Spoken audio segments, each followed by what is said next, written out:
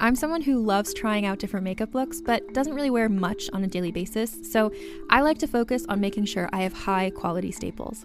And whether you like a fresh face, full glam, or somewhere in between, you've probably seen Thrive Cosmetics Viral Tubing Mascara.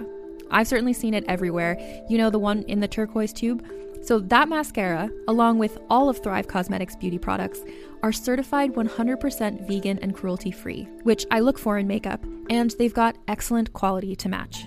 And something I didn't know from all the mascara videos I've seen is that for every product sold, Thrive Cosmetics donates either that same product, another product that is needed more, or a monetary donation. They've worked with over 500 nonprofits to help with a wide range of causes like supporting cancer survivors, people experiencing homelessness, education access, and so much more. Knowing that makes me feel even better about using their products. And I do enjoy using them. Like I said, I like having high quality staples, and so my favorites are products that are multi-purpose, like the Brilliant Eye Brightener. It comes in a bunch of colors, and I like using them as eyeliner, eyeshadow, and even highlighter. Thrive Cosmetics is luxury beauty that gives back. Right now, you can get an exclusive 20% off your first order at thrivecosmetics.com/thrive. That's Thrive Cosmetics, CAUSEMETICS.com/thrive for 20% off your first order. Contained herein are the heresies of Radolf Burntwine, erstwhile monk turned traveling medical investigator. Join me as I uncover the blasphemous truth of a plague-ridden world, that ours is not a loving God, and we are not its favored children. The Heresies of Radolf Burntwine, coming January 2nd, wherever podcasts are available. Hi, I'm Keegan. And I'm Madigan. And you're listening to Your Angry Neighborhood Feminist. This is a podcast where we explore the world through our own personal feminist perspective. Hello, everybody, and welcome to the second installment of my Bad Girls series. I really hope that you all enjoyed the first episode on Valerie Solanas. I touched a bit on kind of some of my thoughts and feelings following the episode on the mini episode that I put out on Friday. But still, if there's anything that you guys want to say about that past episode, I would still love to hear from you all. And I'm really excited to share today's story as well. But before I do, again, I would like to encourage all of you to go ahead and leave us a 5-star review on Apple Podcasts if you haven't already. It is the best way that you can possibly support us in this podcast, and we just appreciate it so much when you do. You can also leave us a review on our Facebook business page. We check both of those places to feature them on our Instagram for Reviews Day Tuesday. Okie dokie, I think I am ready to get into this story. This week, I'm going to share the legend of female pirate Anne Bonny. The story of Anne Bonny is a myth based in some historical fact from documentation and paperwork of the time. Most of what we know about pirates comes from the book A General History of Pirates, which was published in 1724 with the author listed as Captain Charles Johnson, although there is no record of anyone by this name ever serving as a captain of any capacity. In 1932, a scholar named John Robert Moore said that a man named Daniel Defoe should be acknowledged as the author, based on the writing style and similar content of his other works. A General History of Pirates introduced many of the images we now have of pirates, such as pirates with missing legs or eyes, the notion of pirates stealing treasure, and the Jolly Roger. The legend of Anne Bonny was included in its Volume 1. Anne Bonny was born sometime in the mid to late 1690s in Kinsale, Cork County, Ireland. Anne's life began among scandal. Her father, William Cormac, was a wealthy lawyer, and he and his wife hired a young servant, Mary Brennan. Cormac and Mary Brennan began a secret affair, and eventually Mary got pregnant. Mrs. Cormac found out and left him. To hide the pregnancy, Mary and Cormac traveled to London, where Anne was born. Cormac was very fond of the infant Anne and arranged for her to come live with him back in Ireland. But, of course, he couldn't go back to Ireland with an illegitimate daughter. That would have been detrimental to his reputation and law career. So, he dressed his toddler Anne in boy's clothing and introduced her as Andy, the child of a relative that had been left in his care. According to the general history of pirates, when Anne's identity was eventually discovered, Cormac's law practice went under. He and Anne moved to Carolina, Charleston today. In the early 1700s, Charleston was a young town being propelled forward by French Huguenots and planters from Barbados. Charleston also had quite a pirate problem. At first, the pirates seemed to be a respected part of the community, and merchants made good money buying the stolen goods. The locals would entertain the pirates and keep them comfortable with provisions and liquor.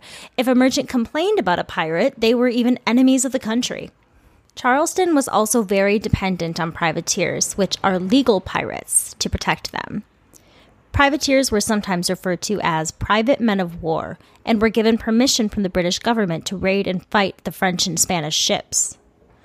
Unfortunately, when the war with Spain ended in 1713, privateers were suddenly out of a job. Some privateers would go on to logging and fishing or sail their own ships for a while instead of England's.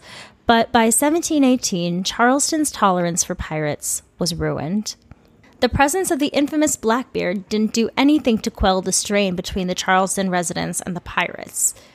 Blackbeard's full recorded name was Edward Teach, apparently. He was in charge of around 400 men and had 4 vessels to his name. The island of New Providence in the Bahamas were his base. Blackbeard's crew began ambushing the trade ships in Charleston. They robbed 8 ships and kidnapped, quote, several of the best inhabitants of this place, said Robert Johnson, the colony's governor, in a letter. Anything that disrupted trade was a threat. Carolina planters had been growing rice and were becoming very wealthy exporting it. Then again, it was the enslaved doing most of the work anyway. In exchange for the citizens they kidnapped, they asked for medicine. Governor Johnson sent them mercury, which was thought to cure syphilis. The hostages were returned almost naked, again, according to Governor Johnson's letter. Blackbeard died in North Carolina in a battle later that same year. This is pretty crazy. In 2005, archaeologists found metal urethral syringes with mercury in the sunken ship, the Queen Mary's Revenge, which was Blackbeard's ship. So that's pretty crazy. All right, back to Charleston. After this event, Charleston went forward with creating protections against pirates. Leaders organized pirate hunting missions and caught many, hanging about 50 pirates in 1718 alone. Their hanging bodies were left to waste in the sun, their bodies warning other ships that get close enough to Charleston. In Charleston, Cormac tried to pick up on his law practice, but was unsuccessful, so he became a merchant. He eventually became wealthy enough to own a sizable plantation. A few years after the move, when Anne was only 12, her mother, Mary Brennan, passed away. There are legends that speak of Anne's cruelty beginning at the age of 13, after her mother died. One story goes that Anne stabbed a young servant with a cutting knife during a tantrum. Another saying she beat a man half to death who tried to rape her. I don't blame her on that one. Anne also had a reputation for being a pretty girl with red hair, and for her promiscuous behavior. She was often seen hanging around sailors and pirates at taverns. Rumors ran rampant of her sexual exploits with men. This is crazy. She's not even 16 at this point, by the way. But when she was 16, she married a wannabe pirate by the name of James Bonny. Her dad, Cormac, wasn't a fan of James and believed that he was just after his money, which he was probably right. After they were married, James and Anne sailed off to New Providence in the Bahamas, an infamous pirate hangout that I mentioned earlier when I was talking to you about Blackbeard, and they had dreams of an adventurous life at sea ahead of them. Anne quickly befriended many of the pirates on the island and loved the lifestyle. Jamaica's governor hired James as a privateer, which I'm sure in Anne's eyes was much more boring than the adventurous criminal life she thought she had signed up for. Anne's eyes began to wander until one day she met Jack Rackham, a.k.a. Calico Jack. They called him Calico because of his fancy clothes. Jack spent lots of money on Anne and gave her that sense of danger and excitement that she was looking for. She wanted to be with Jack, not James. So divorce in the 1700s was tricky. This is usually what happened. The wife's current suitor could offer the current husband a certain amount of money, and if the husband accepts, the wife then belongs to the suitor. So romantic. So Jack offered James a sum of money, but James refused. That didn't stop Anne. She and Jack stole a ship that they named the William, which I'm wondering if she named that after her father, William Cormac. And they quite literally sailed off into the sunset together. The pirate life probably intrigued Anne so much because she could break societal norms for women at the time. In a time where girls are taught to be loyal daughters and women servants to their husbands who essentially own them. Pirate life on the William wasn't much like what popular culture has made you believe. Instead of rum, you were more likely to see the pirates drinking distilled rainwater and barely having enough food to survive. It was a tough life for anyone, and many people didn't believe that women could handle the work it takes. But Anne was known to be just as capable, if not more so, than the boys. She was probably able to gain this kind of reputation since she dressed as a man for battles and raids.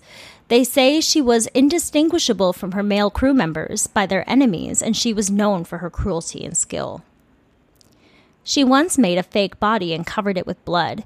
When enemies neared the ship, she would wave it above her head to distract them.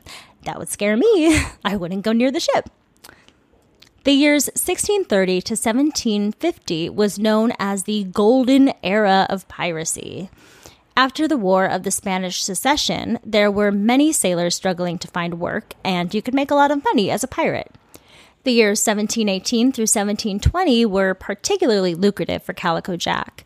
Those also happened to be the years that Bonny was active with his crew. In that time, Jack and Anne consistently raided ships that went in and out of the British Atlantic, all the while having what I can assume is a very interesting love affair. In 1719, when she was around 18 or 19, Anne's adventure took a turn. She was pregnant. There was no way she could carry a child on the ship. There wasn't enough food for her to grow a healthy baby. Calico Jack brought Anne to Cuba to have the baby. He left her there for a year. Nothing is really known what happened about the baby or if the baby was even ever born. What is known is that Anne rejoined Jack on the William alone, and it was clear right away when she returned that things had changed quite a lot. While she was away, Jack and his crew had captured some privateers and robbed their goods. Jack's crew gave the privateers an option of joining them, and many of them did. One of them was particularly attracted to Anne, so she began to seduce them. When Anne finally made a move, the sailor undressed themselves and revealed their true identity. This handsome sailor was actually a female privateer named Mary Read. Mary's father, mother, and their son lived in England before Mary was born. Shortly after their son was born, though, the father abandoned the family. After his disappearance, the mother discovered she was pregnant again, but not with her ex-husband's child. She had been having an affair. She and her son vanished to the country to live with some friends to hide the pregnancy. Shortly before Mary was born, in 1685, the son passed away.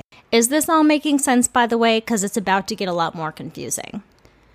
In order to continue receiving child support from her ex-mother-in-law, she decided to dress baby Mary as a boy, calling her Mark. And I find this really funny because Anne's dad allegedly called her Andy, and Mary's mom allegedly called Mary Mark. Very similar male to female names that they had to switch to. And you will see a lot of similarities between their backstories and their lives. And you'll see plenty other similarities in their lives. So the mother and father were able to fool Mary's grandma until Mary was a teenager. When the jig was up, Mary could go on living as a woman if she pleased, but since she and her mother were no longer receiving financial assistance, they needed a bigger income. So Mary decided to stay Mark. As a young girl dressed as a boy, she worked as a footboy, which is essentially like a valet of the time, and she also worked on a ship. Later, she joined the British military, who were fighting with the Dutch against France.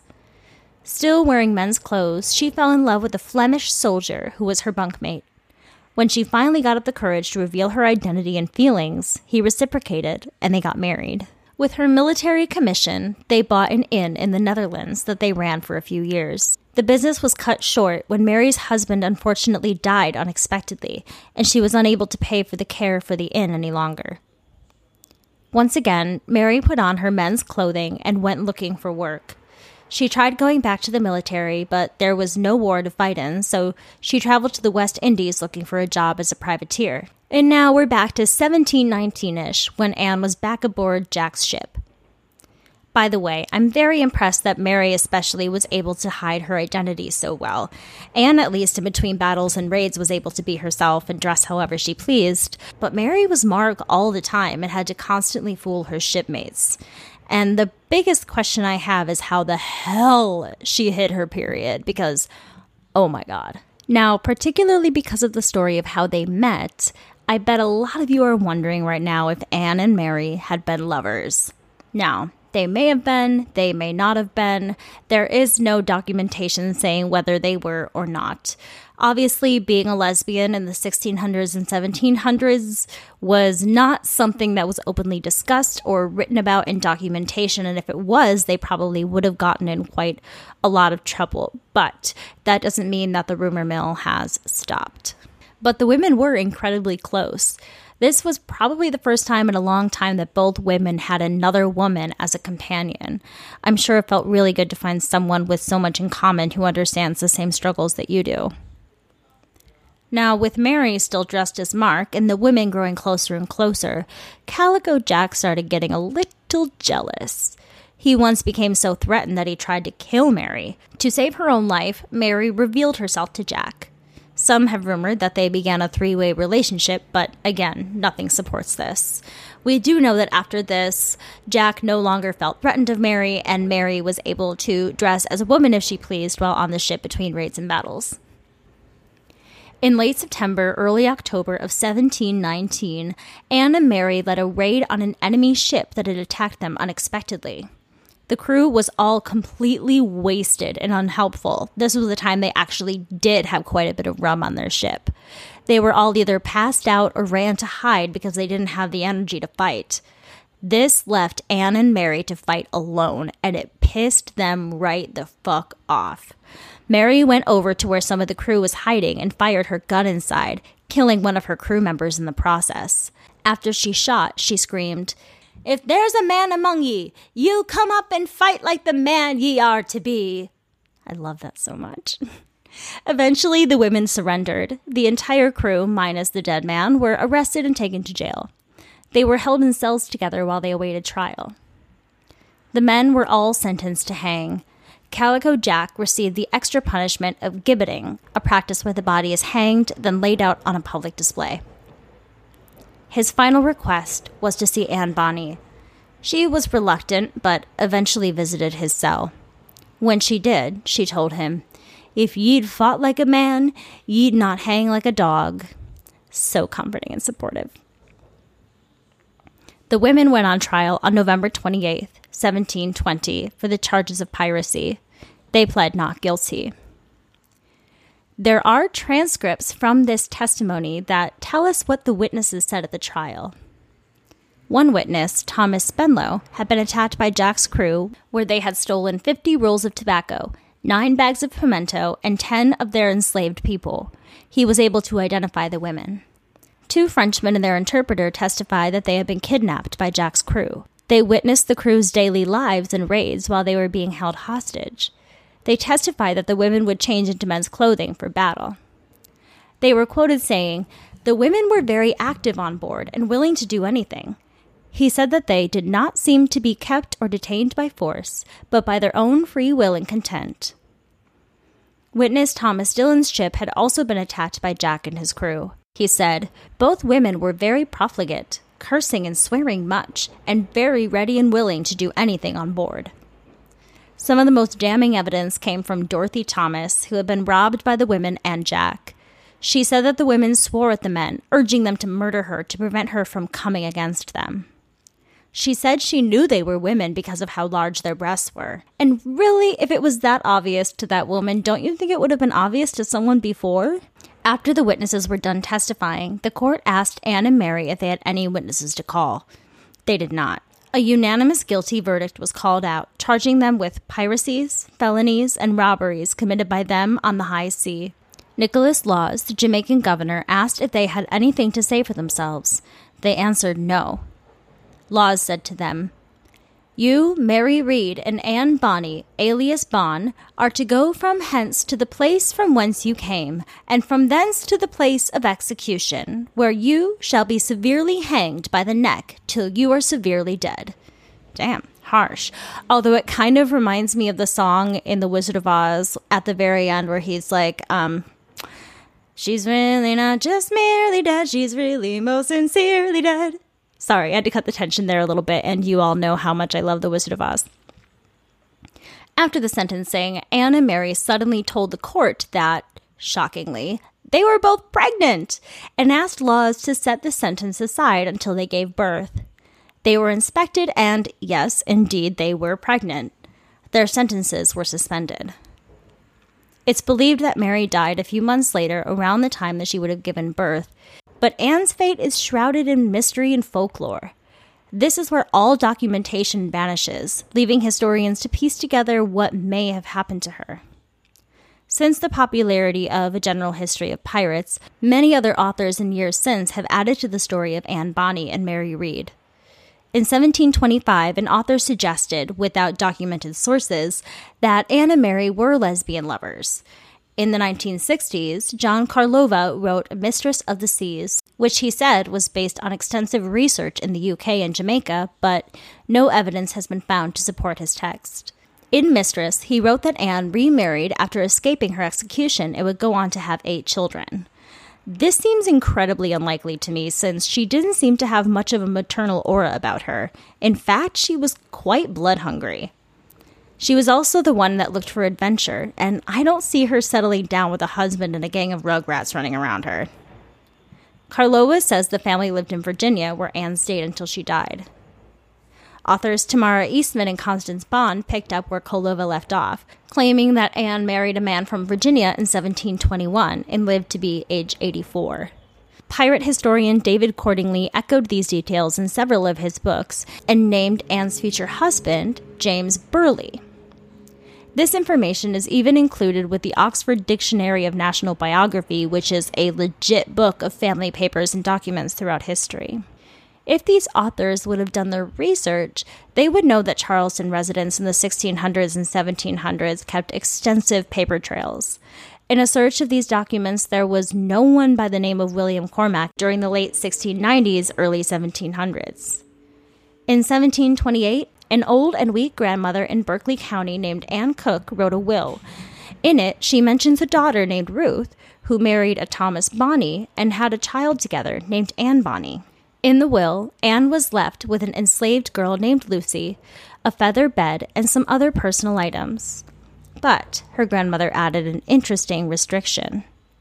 The will states that Anne and her other grandchildren would only receive their inheritance if they do not marry with sailors. So what do you think happened? Do you all think that Anne ran off and escaped, married someone, laid low, had 8 kids, lived in Virginia until she turned 84? Or do you think that she went on to live a crazy pirating lifestyle? Like I said, I have a very hard time believing somebody who has this history of being a criminal and being that way since she was kind of like 12, 13 years old, being around these pirates. That's her way of life. And she was adventurous and hard-headed and stubborn and incredibly bloodthirsty and a very good pirate. You know, I feel like especially when you see movies of somebody that like tries to give up, you know, this amazing job, even though it's illegal or bad for them, you know, it's always with them in some way. So I have a feeling that just like her alias of Andy and wearing her, you know, male disguises in battle, I wonder if Anne found another way to survive as a pirate for a very long time after that. Or, honestly, she could have been a lot like Mary Read and just died. I don't know. So much of this is shrouded in mystery, and there are so many different versions of this story. So I really had to compile together as much as I could, but here are just a few of the main sources that I used. An article that I referred to a lot was from the Post and Courier. They were really great in explaining a lot of what A General History of Pirates got right and what it got wrong and different things like that. An article from postandcourier.com that was about the death of Anne Bonny. I also read an article on the Crime Museum website, and I also read another one on the Smithsonian website. And much like last week, I got the inspiration for this episode of female criminals. I had never heard of Anne Bonny before, and when I heard her episode, I really wanted to give my own spin on it and learn more about her. So I hope you all enjoyed today's episode. If you'd like to reach out and chat with me about whether or not you're liking what's going on, or if you just want to chat with me in general and say hi, I'm always welcome for that. You can go ahead and email me at neighborhoodfeminist@gmail.com. Check us out on Instagram at Angry Neighborhood Feminist. Direct message us there. We have a Twitter that we sometimes use at YANF Podcast, YANF Podcast. We have a Facebook business and group page. I mentioned in the beginning that you can review us on the business page and go ahead and chat with the other listeners on the group page. They're really awesome. Let's see. And if you don't already, go ahead and download that Radio Public app and listen to us there. It is a free way for you to help us out just a little bit, and we really appreciate it. All right, everybody, that's all I have for you today. With all of that being said, I encourage you to rage on. Bye.